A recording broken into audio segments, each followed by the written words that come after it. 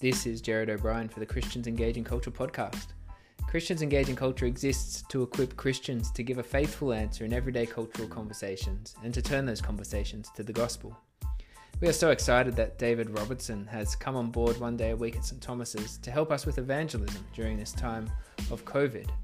David has started a podcast with his Third Space colleague Stephen McAlpin called Life in Wartime. They are helping us think about this pandemic through Christian lenses. I definitely recommend you subscribe to it. To give you a taste, today we're listening to the first episode they made for it back on the 3rd of April, where among other things they reflect on what C.S. Lewis said to his nation in a time of crisis with World War II and how it might apply to us today. We're very thankful to David for giving us permission to republish it here, and if you look in the show notes, I've provided a link to the Life in Wartime podcast and to Third Space. I hope you find it helpful.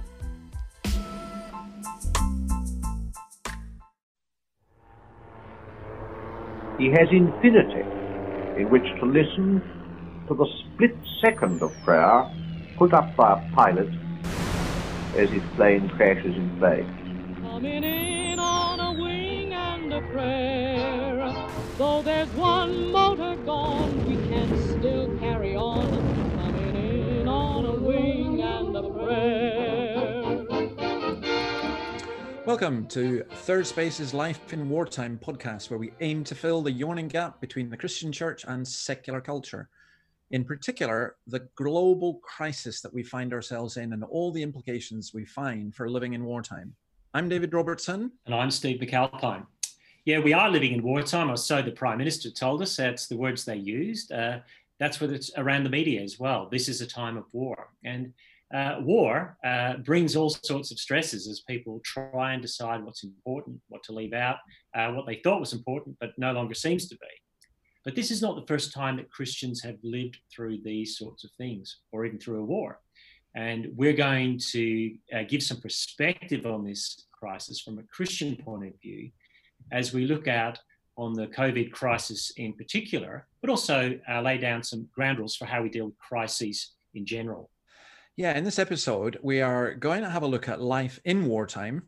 And I want you to listen to this, Steve, because this is not the first time we've had this. This is a very rare recording of a very famous person. But let's listen to this and then we'll get into what this episode is really about.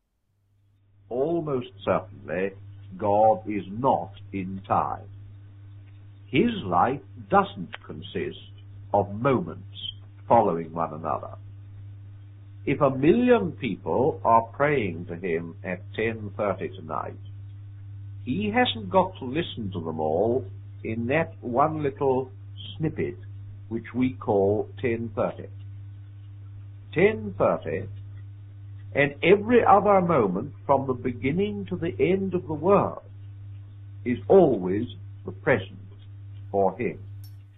Well, that's obviously C.S. Lewis, but it doesn't sound obvious to me for a Northern Irish accent to sound like it was brought up in Buckingham Palace.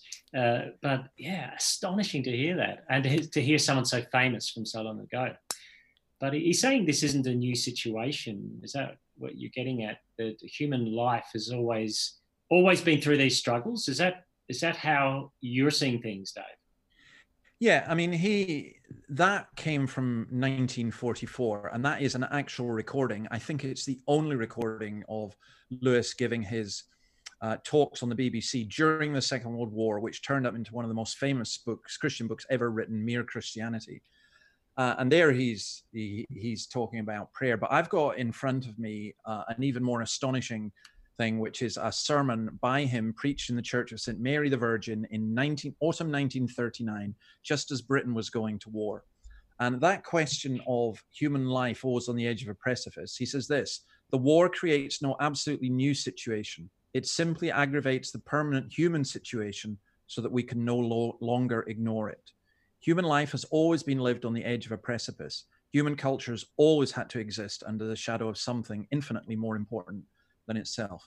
And I think, and I'm going to throw this back to you, Steve, whether you agree with this, that in actual fact, people are thinking this is so surreal, this is so new, this has never happened before. What they really mean is it's not happened in our lifetime. Actually, this is the normal situation. Do you think people think that that's normal? Do you think that they've just forgotten that? Well, I think we live under the terror of the immediate, if you like. We don't have a historical sense at all. Yeah, look, history is an interesting thing. Obviously, there's the history wars and things like that. But how do you use history today then to figure this stuff out?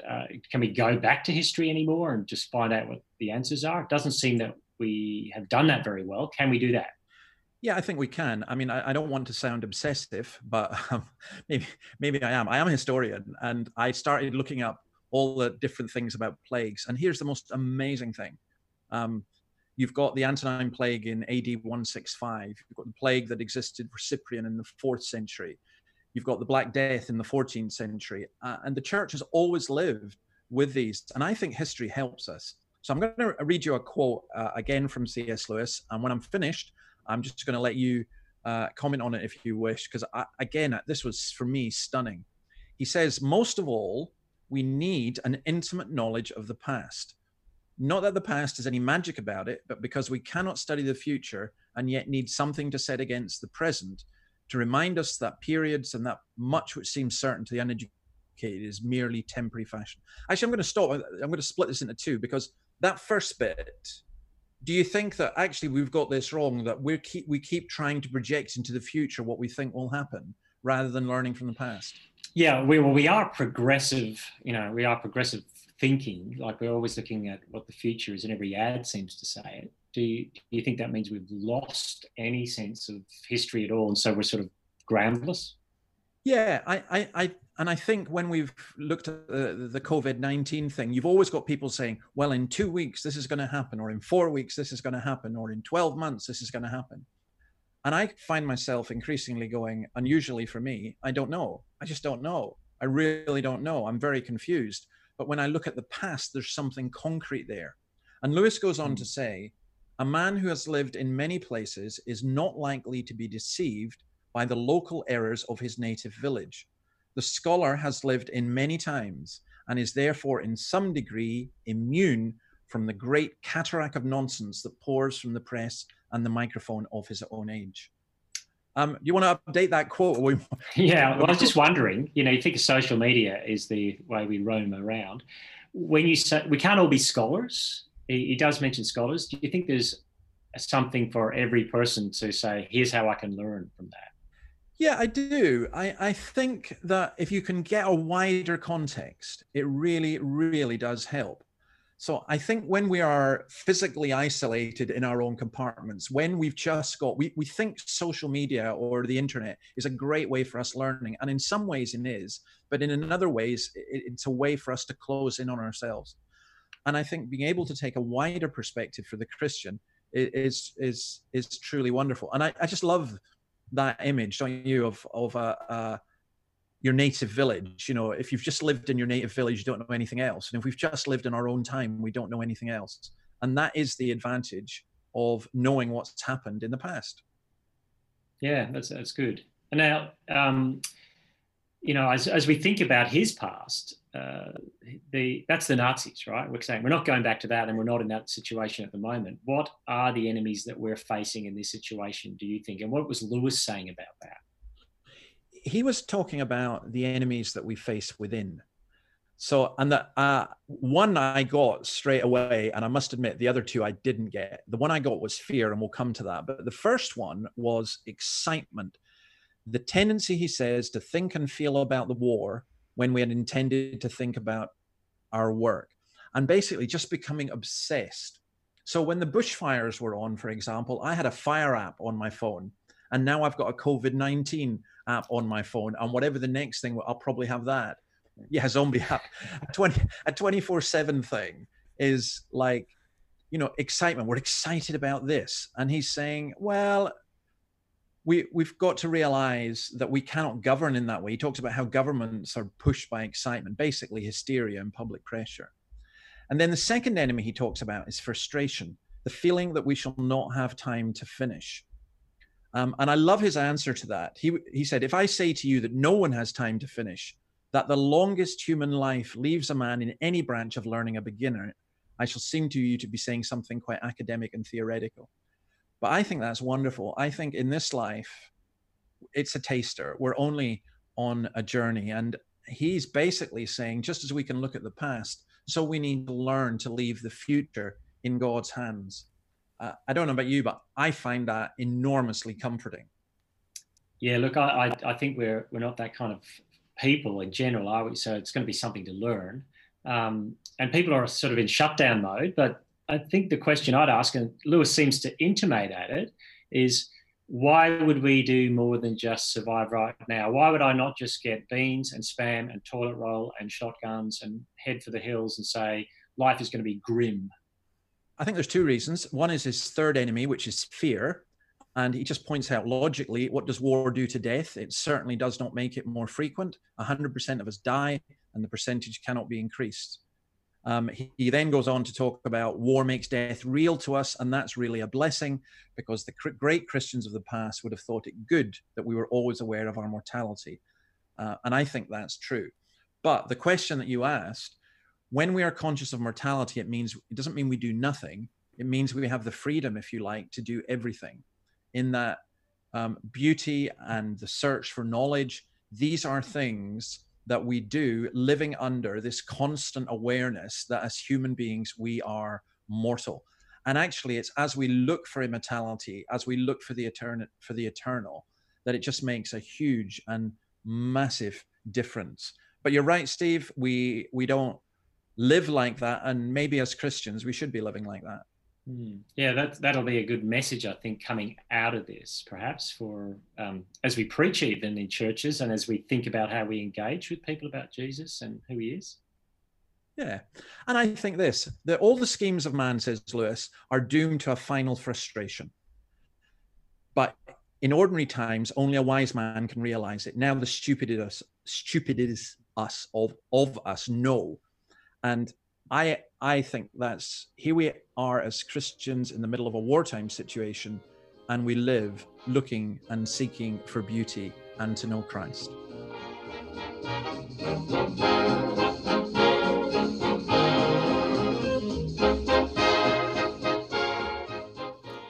Well, I guess we're bringing it back to C.S. Lewis and his comments on prayer. And you think, why prayer? I mean, he did those broadcasts nearly 80 years ago.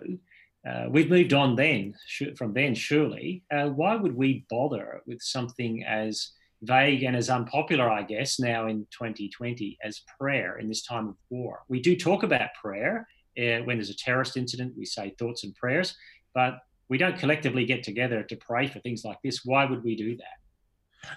Well, yeah, Steve, that's a question I hear a lot. So when we had the bushfires, for example, say we're praying for rain, and then people said, where's your God? And then there wasn't enough rain, and then there was too much. And, it's just, what do we mean when we talk about praying for different things? And I loved Lewis in that he's giving an answer to a skeptical question of how can God hear millions of prayers at once? And he gives a very philosophical answer, but he gives it in such a wonderful way that this mere Christianity was for the ordinary man.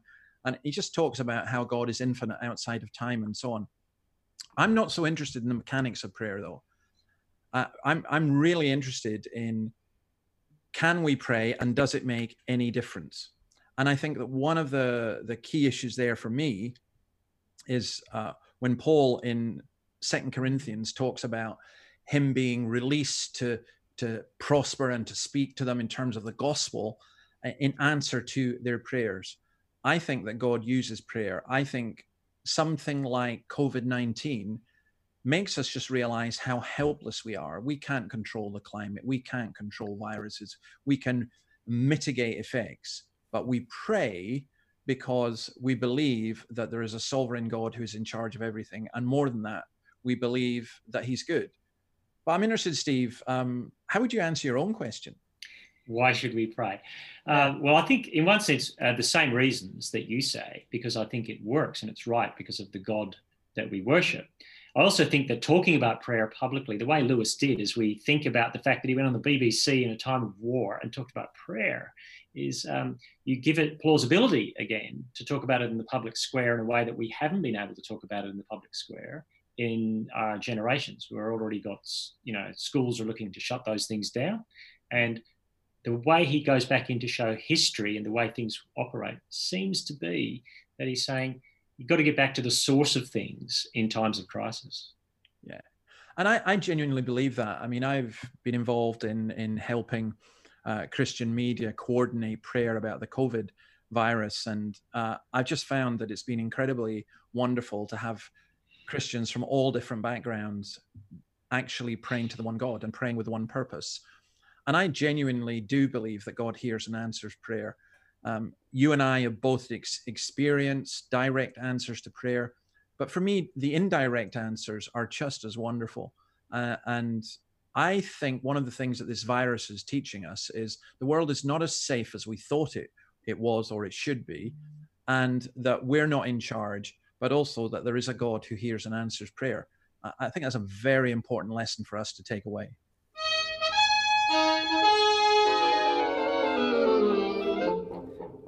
While we're here, I just want to point out another great resource, Evangelism in a Skeptical World with Sam Chan. It's really about the non-Christians we speak to today are generally post-church, post-reach, post-Christendom, post-everything.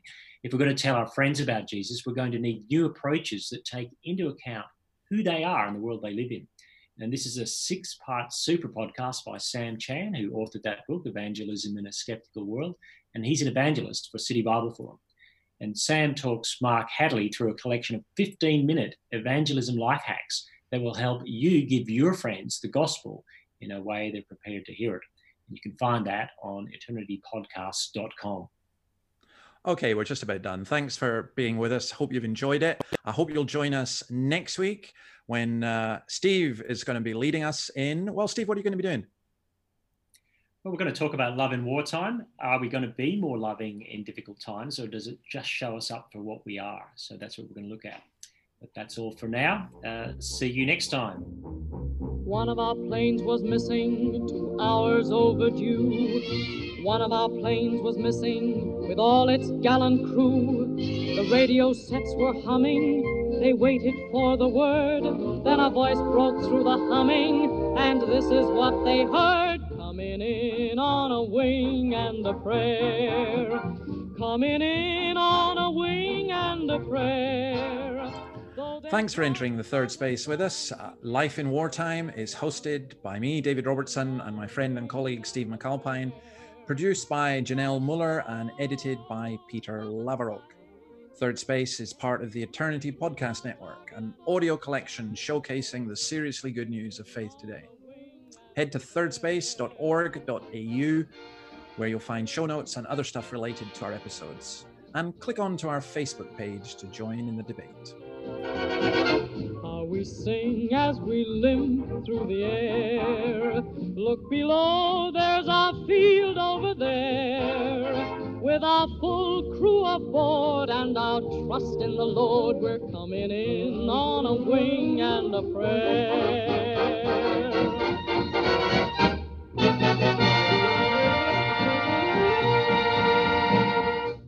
You've been listening to the Eternity Podcast Network, eternitypodcasts.com.au.